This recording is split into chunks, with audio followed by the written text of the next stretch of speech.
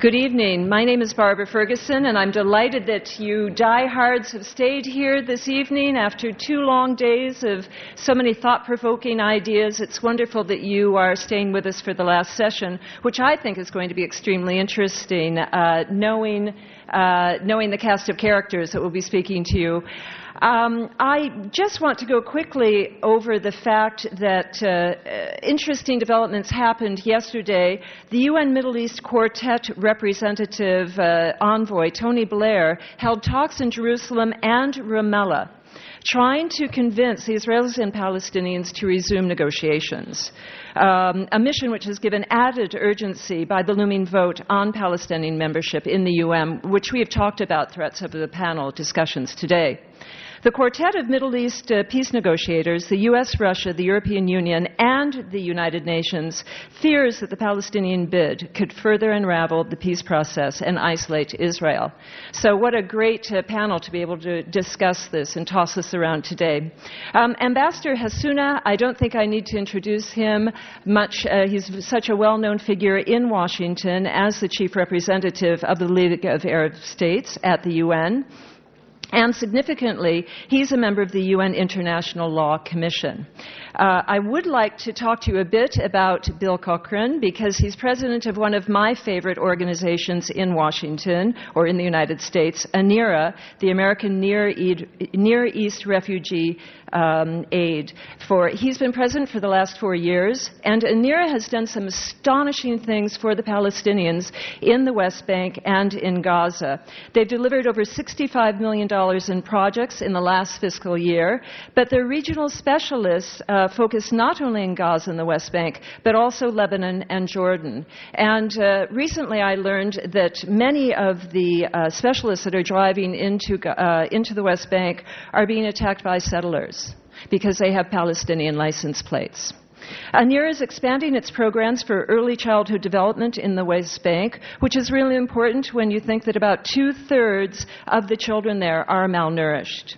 And over the summer, USAID awarded ANERA a $2.7 million grant for the ECD in Gaza, and another $5 million for water and sanitation in the West Bank. So you know ANERA is doing something well and doing it in a very fair and balanced manner when you have the U.S. government supporting them. John Moran, a man after my own heart. He's been in Saudi Arabia, served as a member of State Department Senior Foreign Service for a long time, 3 assignments in Saudi Arabia. He speaks Arabic and French. He's also served in Kuwait, Bahrain, and Morocco, and Tunisia. He most recently worked as counselor for public affairs at the U.S. Embassy in Riyadh. Our final speaker, George Hishma, has not shown. I had heard rumors that he wasn't going to be able to make it, and unfortunately he won't.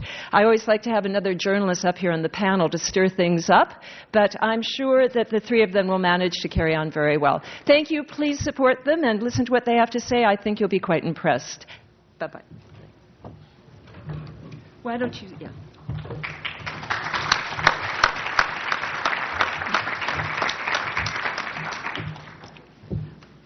Good evening, everyone. Well, it's great to see you around after such a long day of discussions about the Middle East. It's always wonderful for the U.S. Council on U.S.-Arab Relations to organize these annual events. It's an occasion for those interested in our region to understand what's going on, to analyze the developments, and sometimes to change perceptions about the region, which you don't get always from the media.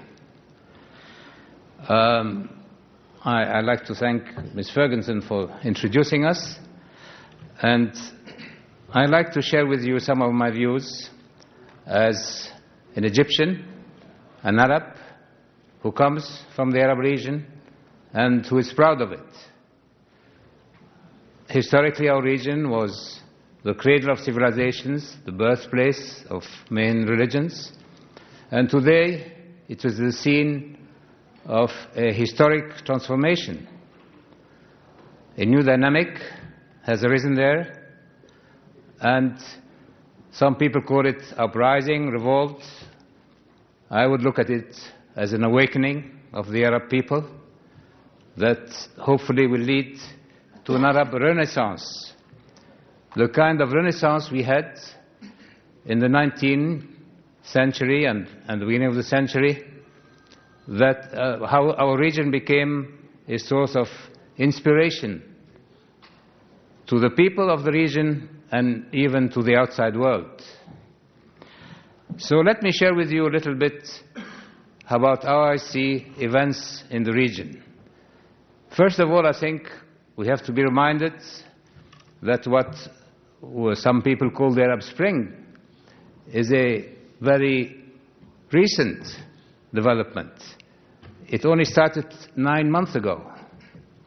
So it's difficult to assess now where it's going, if it is succeeding, and what are all the implications. It is still an ongoing process.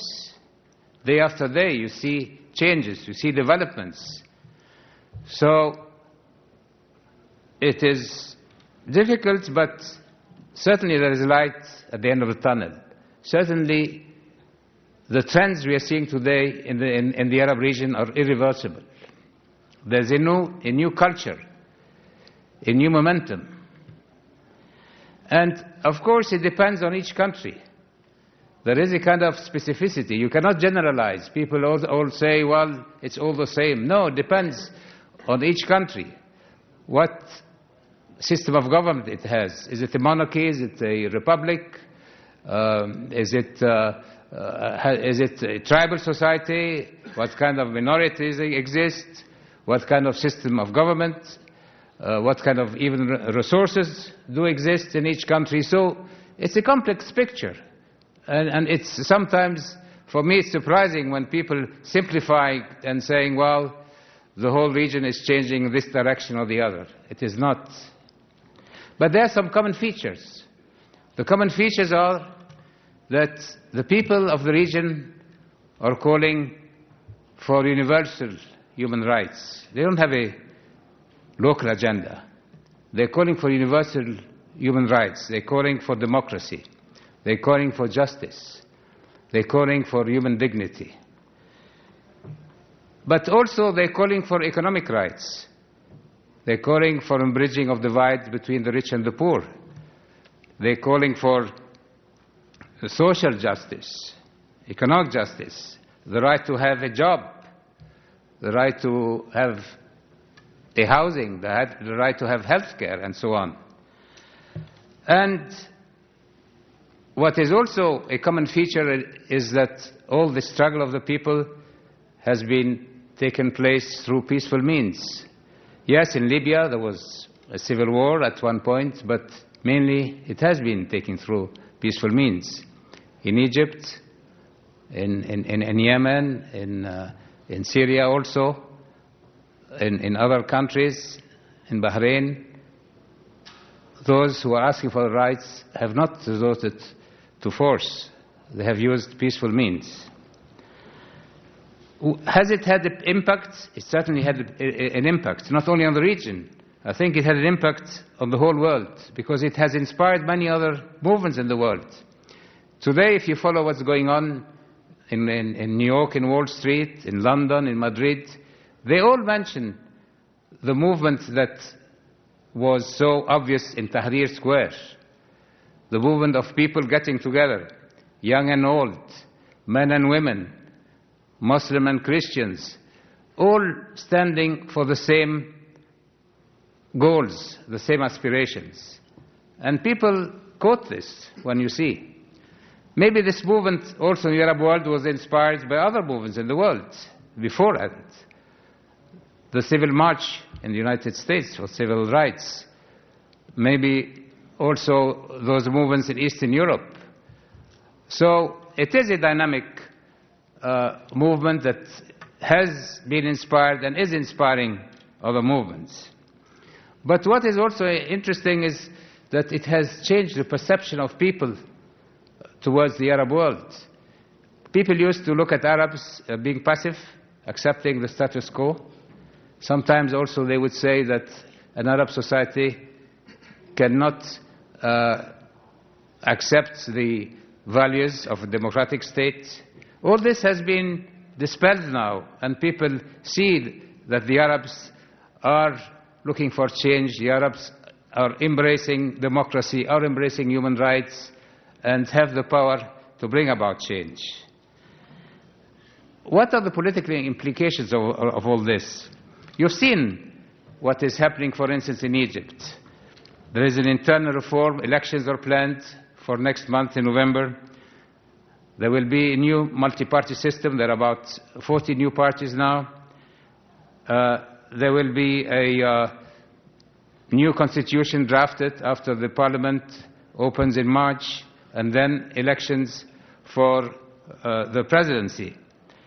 So everywhere now there is change. In Tunisia over the weekend there was an election that was transparent, that was peaceful, and again it shows you how a new country can emerge and follow the aspiration of so many of its people and bring about a new system of government. Many challenges remain. Democracy is not easy, especially when it's a young democracy.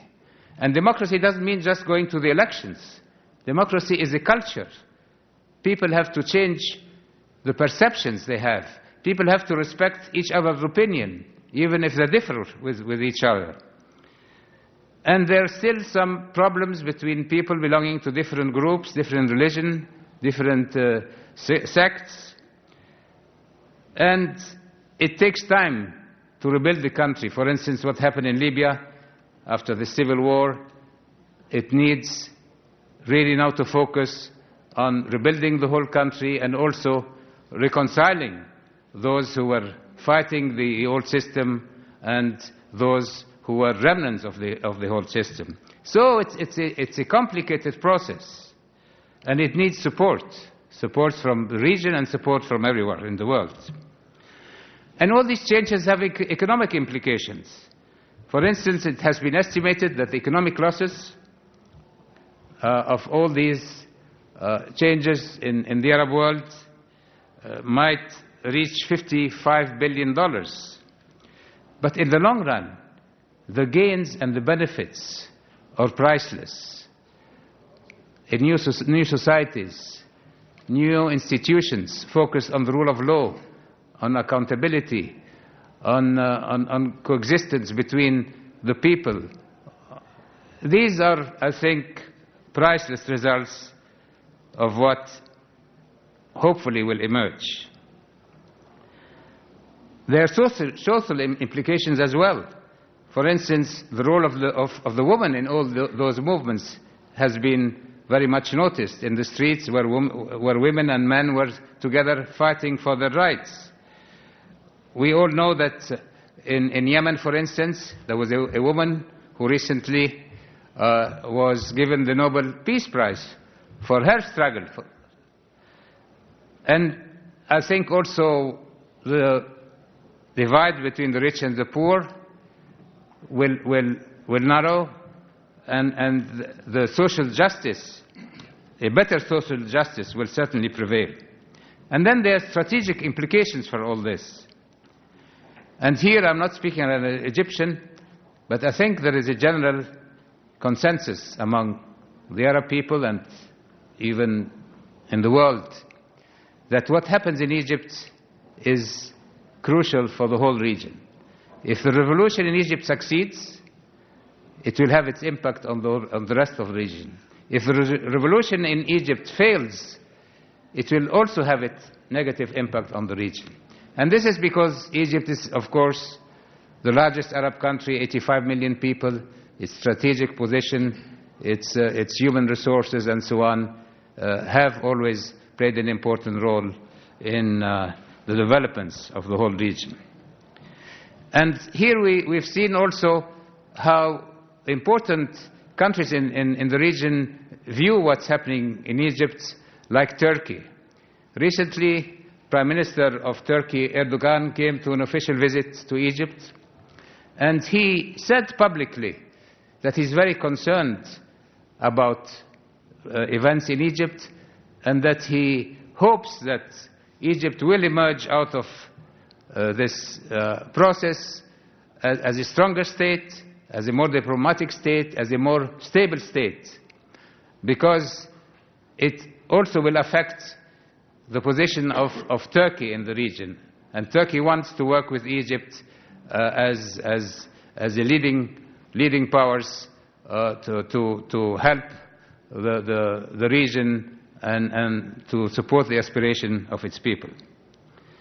Also, you've seen some solidarity between the monarchies in the region emerging. The Gulf Cooperation Council has, for instance, invited Jordan and Morocco to join and to build a stronger relationship. And then an important aspect of all this is the relationship between the new revolutions and Israel. Certainly, there is an increasing role of public opinion in shaping the relationship between the Arab world and Israel. Before this, it was the leaders who decided what kind of relationship they wanted. But for the first days of the revolution in Egypt, for instance, you've seen the people demanding the lifting of blockade of Gaza and a stronger support to the Palestinian people in the struggle for self-determination. Egypt has taken a very clear stand. It has announced its firm commitment to the peace agreement it has concluded with Israel. But the question which is always asked, how will Egypt and the rest of the Arab world deal with Israel after these revolutions? I think the question should be addressed to Israel. How is Israel going to deal with the new developments in the region? How it will accept the new changes? How it will engage the revolution? How it will tell the leadership in Egypt and in other Arab countries, if you are turning into a democratic state, we are ready to work with you to settle the Palestinian problem, to engage, to create a new Middle East peace based on justice and on cooperation. And this hasn't been coming, unfortunately. Israel has still looked at all these dramatic changes as something which she's concerned about, how to accept it. It hasn't accepted the changes.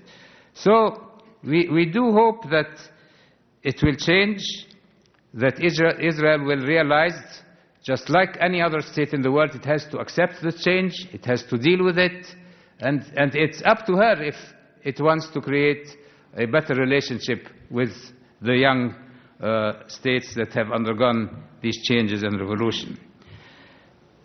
I don't want to go into the negotiations on the Palestinian issue. I think Ms. Ferguson just mentioned what was going on. But I can tell you that as one who has been involved in the negotiation with Israel for so many years, I've been involved in the peace process for so many years, I still think that peace is irreversible. Sooner or later there will be peace. The problem is that I don't see the political will of the present Israeli government to make the necessary compromises. And when the Israelis object to the Palestinians going to the United Nations and asking for membership, what do they object to? If you go back to the partition resolution of 1947, it has accepted a Palestinian state. The Palestinians have the right to have their state. They have the right to be members of the United Nations. The Palestinians are not trying to delegitimize Israel. They're trying to acquire more legitimacy, more international recognition. It is their inalienable right to do so. And the whole international community is backing this. I know the United States has opposed it. I hope it will not do so for too long, because it will then be contrary to the principles of justice, the principle of self-determination, and to the will of the international community. And if the Palestinians cannot get the support of the Security Council, because a veto of the United States, they can certainly go to the General Assembly and to other international organizations to get the full support of the international community. So let's hope that we get over this issue. What is the role of the Arab League? The Arab League has supported reform in the region since the summit of 2004 in Tunisia, when it adopted this collective vision of all Arab states to undertake reform, political reform, economic reform, social reform. It was not implemented by every state. There were some efforts done, but it did not bring about a drastic change in the region. I think that the Arab League is still the collective vision. It is the collective forum for everyone. Sometimes people misunderstand what the Arab League is. When any initiative is taken by a member of the League or a group of states, it is finally through the Arab League that this initiative takes place and takes momentum. For instance, on the issue of Libya, it is only when the Arab League adopted the suspension of Libya and then called for a new fly zone that the Security Council could adopt this approach. It is also through the Arab League that the Palestinian problem is also supported by the collective membership of the League, and that we have an Arab Peace Initiative that is calling for full withdrawal and versus recognition and a comprehensive framework for a settlement. It is only through the Arab League that, for instance, there's an initiative now towards Syria. A few days ago, the Arab League has met in Cairo, and they have taken the initiative to send a high-level delegation that was yesterday in Syria. It will meet again on Sunday with the leadership. And it has a proposal to the Syrian leadership to undertake immediate reform, to stop the military crackdown, to release prisoners, political prisoners. And it is the Arab League that is trying to bring an Arab solution to Arab problems. So this is sometimes misunderstood. But I also believe that the Arab League faces a dilemma, because the Arab League is an intergovernmental organization, and it has to try to evolve, to involve more the people in its working and its procedures. And I think that it should change also its structures. The Pact of the Arab League is based on sovereignty and non-interference in internal affairs. But I think it must change, because there are new developments, there is a new scenario in the region, and the Arab League has to be more able to cope with these developments and involve more the people and to take into account the aspiration of its people. Maybe they should create a court for the protection of human rights, like there is a court for the protection of human rights in the inter-American system, in the European Union. Why don't we have a court for human rights in the Arab world, where people can go to with their grievances, where minority can go and also complain if the rights have been violated? I am not criticizing the institutions, but I think we need some creative thinking if we want the Arab League to follow up the developments in the region. Finally, I would like just to say, what do the Arabs expect from the United States? The Arabs expect from the United States to listen to the voice of the people, to understand the developments, to support the change, to encourage the change, and to help through economic means, through education, through teaching about the experience of democracy in this country and how it works, but not to give assistance with strings attached, not to try to interfere, to impose the model of democracy which you have in this country, because democracy and all these changes are a homegrown product, and you have to respect the will of the people. And also, I think the United States has to expect the outcome of elections when these elections or free and choose the people who will represent the different groups of society. And finally, I would say that it is important for the United States to develop with the people of the region a relationship based on mutual respect and common interests. And this is what President Obama said on the first day of his inauguration. So to sum up, I think we are going through a new phase of history in the region, new dynamics, but I think they are irreversible trends, and in spite of many challenges remaining, I am confident that in the final analysis, the will of the people will prevail. Thank you very much.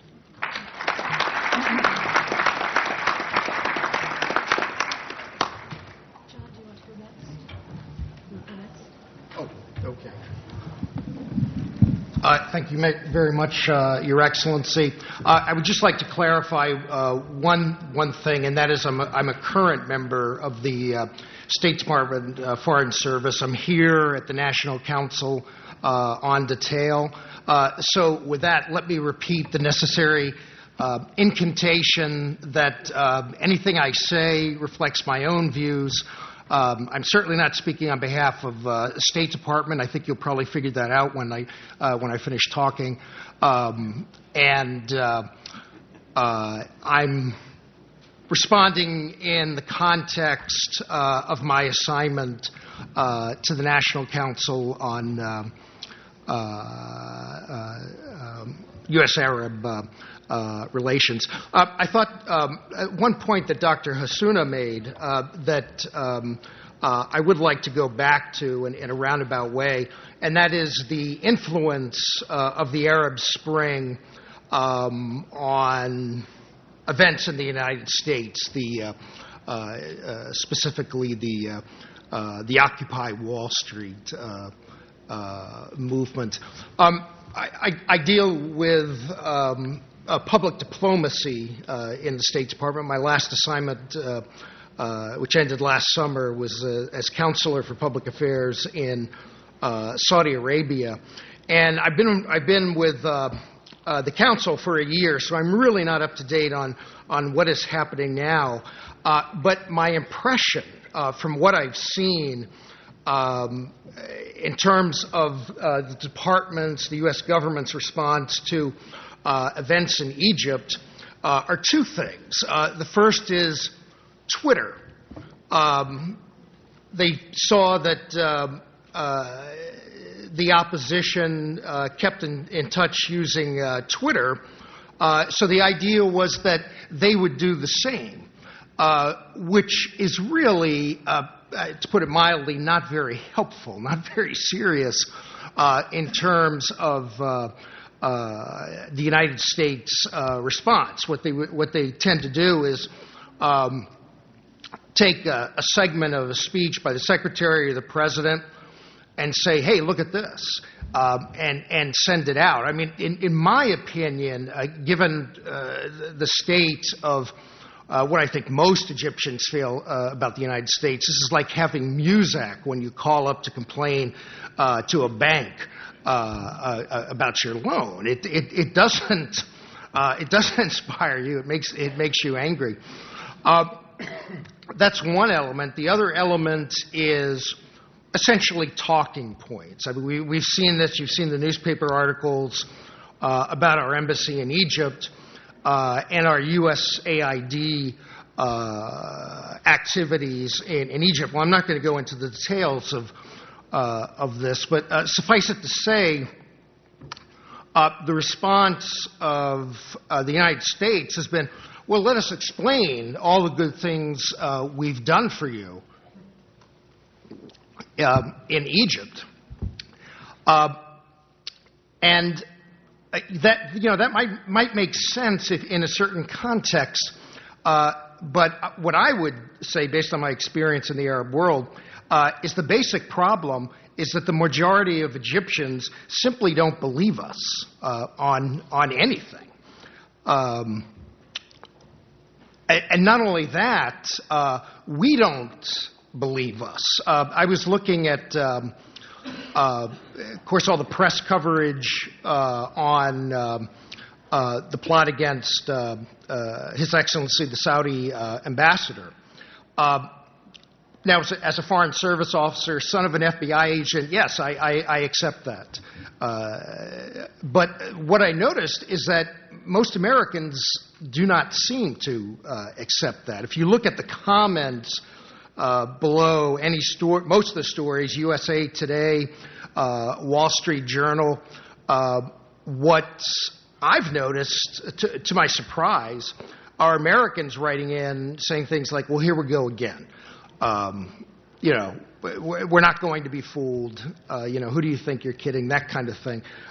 Even on Fox, which I found quite remarkable.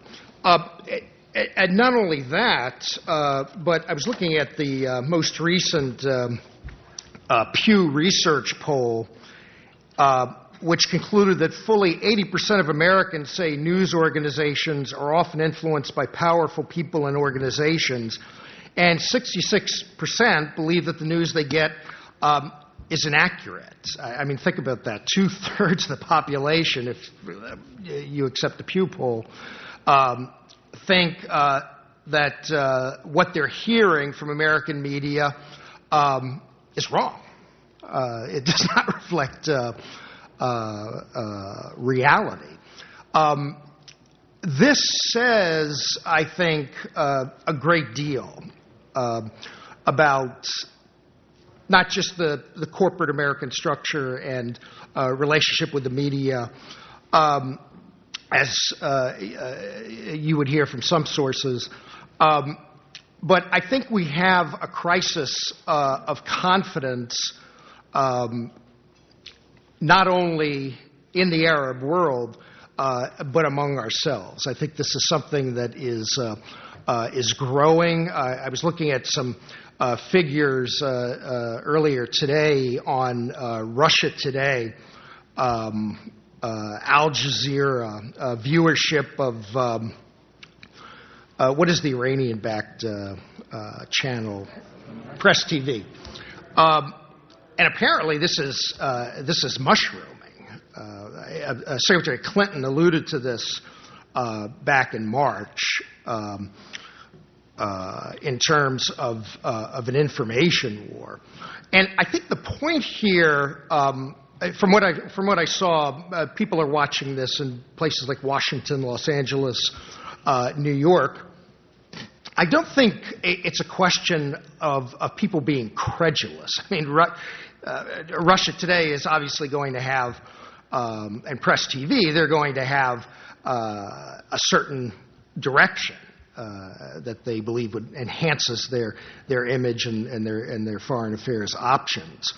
But I think people in these sophisticated markets understand that. The reason I think they are watching them is because they're getting information that they believe they are not getting from the American mainline media. So I think that is our problem, essentially, in the Middle East. One of the former speakers mentioned that we see what we want to see. I call it essentially magical thinking in terms of our policy. We're not going to get, I mean, whatever happens, I believe, as a result of the Arab Spring, it's not going to be Norway. We're not going to see, I believe, civil society institutions in a Western sense. I think there's a very good chance we could see Islamic governments. And finally, I've gone on too long for the time I have, but I just wanted to note one thing, and that is Morocco. It seems to me that Morocco and Egypt have a great deal in common. Let me just read you some of the poverty figures from the United Nations Development Program. Percent of population making less than $1.25 a day. Egypt 2%, Morocco 2.5%. Intensity of deprivation, Egypt 40.4, Morocco 48. Percent of population living in poverty. Egypt 21.6, Morocco 28. GDP per capita as of 2008, Egypt $5,840, Morocco $4,638. There's tremendous. Now I know there is a difference, and I think we've seen this in the Arab Spring, between a hereditary monarchy and a military government, just in terms of people's loyalties, how they see themselves in the cultural context. But we're seeing perhaps a lot in Morocco of what we saw in Egypt. A lot of foreign investment, a lot of activity, a lot of people using cell phones, which you recall was interpreted in the case of Egypt as evidence of, well, we really don't have to worry about ideology, what people think, because, they're all on Facebook. They love this stuff. Obviously, that was as wrong then as it was in Iran in the 1970s. I wonder about Morocco, and with that, I will stop. Bill, to you we give the honor of the last speaker of the last panel on the last day of this conference. That's auspicious. I would like to start by positing that the Arab League has a tremendous opportunity right now, and that opportunity has been given to it almost by the Arab Spring. And I would like to suggest a few ways in which they might take advantage of that new cachet. Let me start by a story. It's related to one of our staff members in Bethlehem. She's 27 years old, and 3 weeks ago she was driving to our office in East Jerusalem in Sheikh Jarrah. She was driving around a corner and suddenly was confronted by a group of settlers who were all armed with stones, and they began to pelt her car until they shattered all the windows, and she was forced to flee the car and abandon it to the settlers. Standing right there and doing absolutely nothing were soldiers, Israeli soldiers. And what I would like to do is pose that as a situation that we're going to be confronting in this next year, much more so than I would care to think. That we're going to be seeing more and more acts of random violence. And I think partly because we, United States, are in an election year. And there's not too many politicians who are going to stand in and possibly risk anything politically by asking the Israelis to restrain the settlers in any way whatsoever. So I would posit to you that we're in a period of time where the Palestinians are going to be more defenseless than ever. And as a result, someone needs to speak for them. Now, granted, on a political scene, when you look at their support in the United Nations right now, they have a groundswell in many ways, but inside the West Bank in particular, and in Gaza, they feel particularly defenseless. And so I would like to suggest that the international community and the Arab League could be part of their new voice, a voice that speaks up and says to the rest of the world, this violation of human rights cannot go on, and someone needs to protect them. Let me suggest a second thing besides protecting them on that level and continuing to highlight their defensive position. I'd also suggest that as we listen to discussions throughout the day, more and more people were saying, well, we have to look at the long term. Perhaps the peace process is dead. Perhaps the United Nations approach is not going to be as effective as we thought. And if those are not, if they do not produce the results that some may be hoping for, then we'll just continue to look at the long term and hope for the best. But I would suggest to you that we don't have a long term, not in the case of Jerusalem. That Jerusalem will be gone very soon. That week by week, month by month, more and more of the small property of East Jerusalem is being chewed up. And that this is something, again, which the international community and the Arab League might be a leader in, a thought leader and someone who provokes or convokes new actions that could be there to develop the West Bank, the East Jerusalem. Let me give you an example, for instance. Up until 2 years ago, ANERA was importing approximately $1 million of medicine every year just to two hospitals in East Jerusalem, Moqasid and Augusta Victoria. 2 years ago, we were told that's no longer permitted by Israeli authorities. because now it's considered inside the wall. And as a result, we cannot do that anymore. Those two hospitals now that were vital institutions for health care in East Jerusalem are now struggling for their very life because they have such huge cost expenditures. And organizations like ANERA can no longer assist them in the ways we had. The same situation goes on with schools in East Jerusalem. East Jerusalem has several thousand children that have no classroom to go to, and as a result, they have just stopped going. So there is no education for a large number of these children. Again, would it be possible to build new classrooms under a joint initiative? Another aspect is the whole Salah ad-Din Street, the commercial district. It's slowly withering because tourists can't go there, hotels aren't allowed to really develop, and restaurants aren't allowed to thrive. And there's specific reasons why that's the case. But again, maybe an international approach for commercial revitalization of East Jerusalem and Salah ad-Din Street are things that could catch fire. It's something that could happen by a multilateral approach to suggesting an economic rebirth for East Jerusalem. These are some things I would suggest to you, and I would suggest to you that the Arab League can be part of the leadership and the thought movement in all of this, because it's not going to come from the United States. I think we have to be very realistic about that. We're in a moment right now where Congress is also talking about the possibility of cutting all aid to Palestine, whether it's to the Palestinian Authority or to even the NGOs that are working there and doing projects. If that's the case, then our voice is going to be even less. If we veto in the United Nations, our voice will be even less credible among the Palestinian and the Arab people.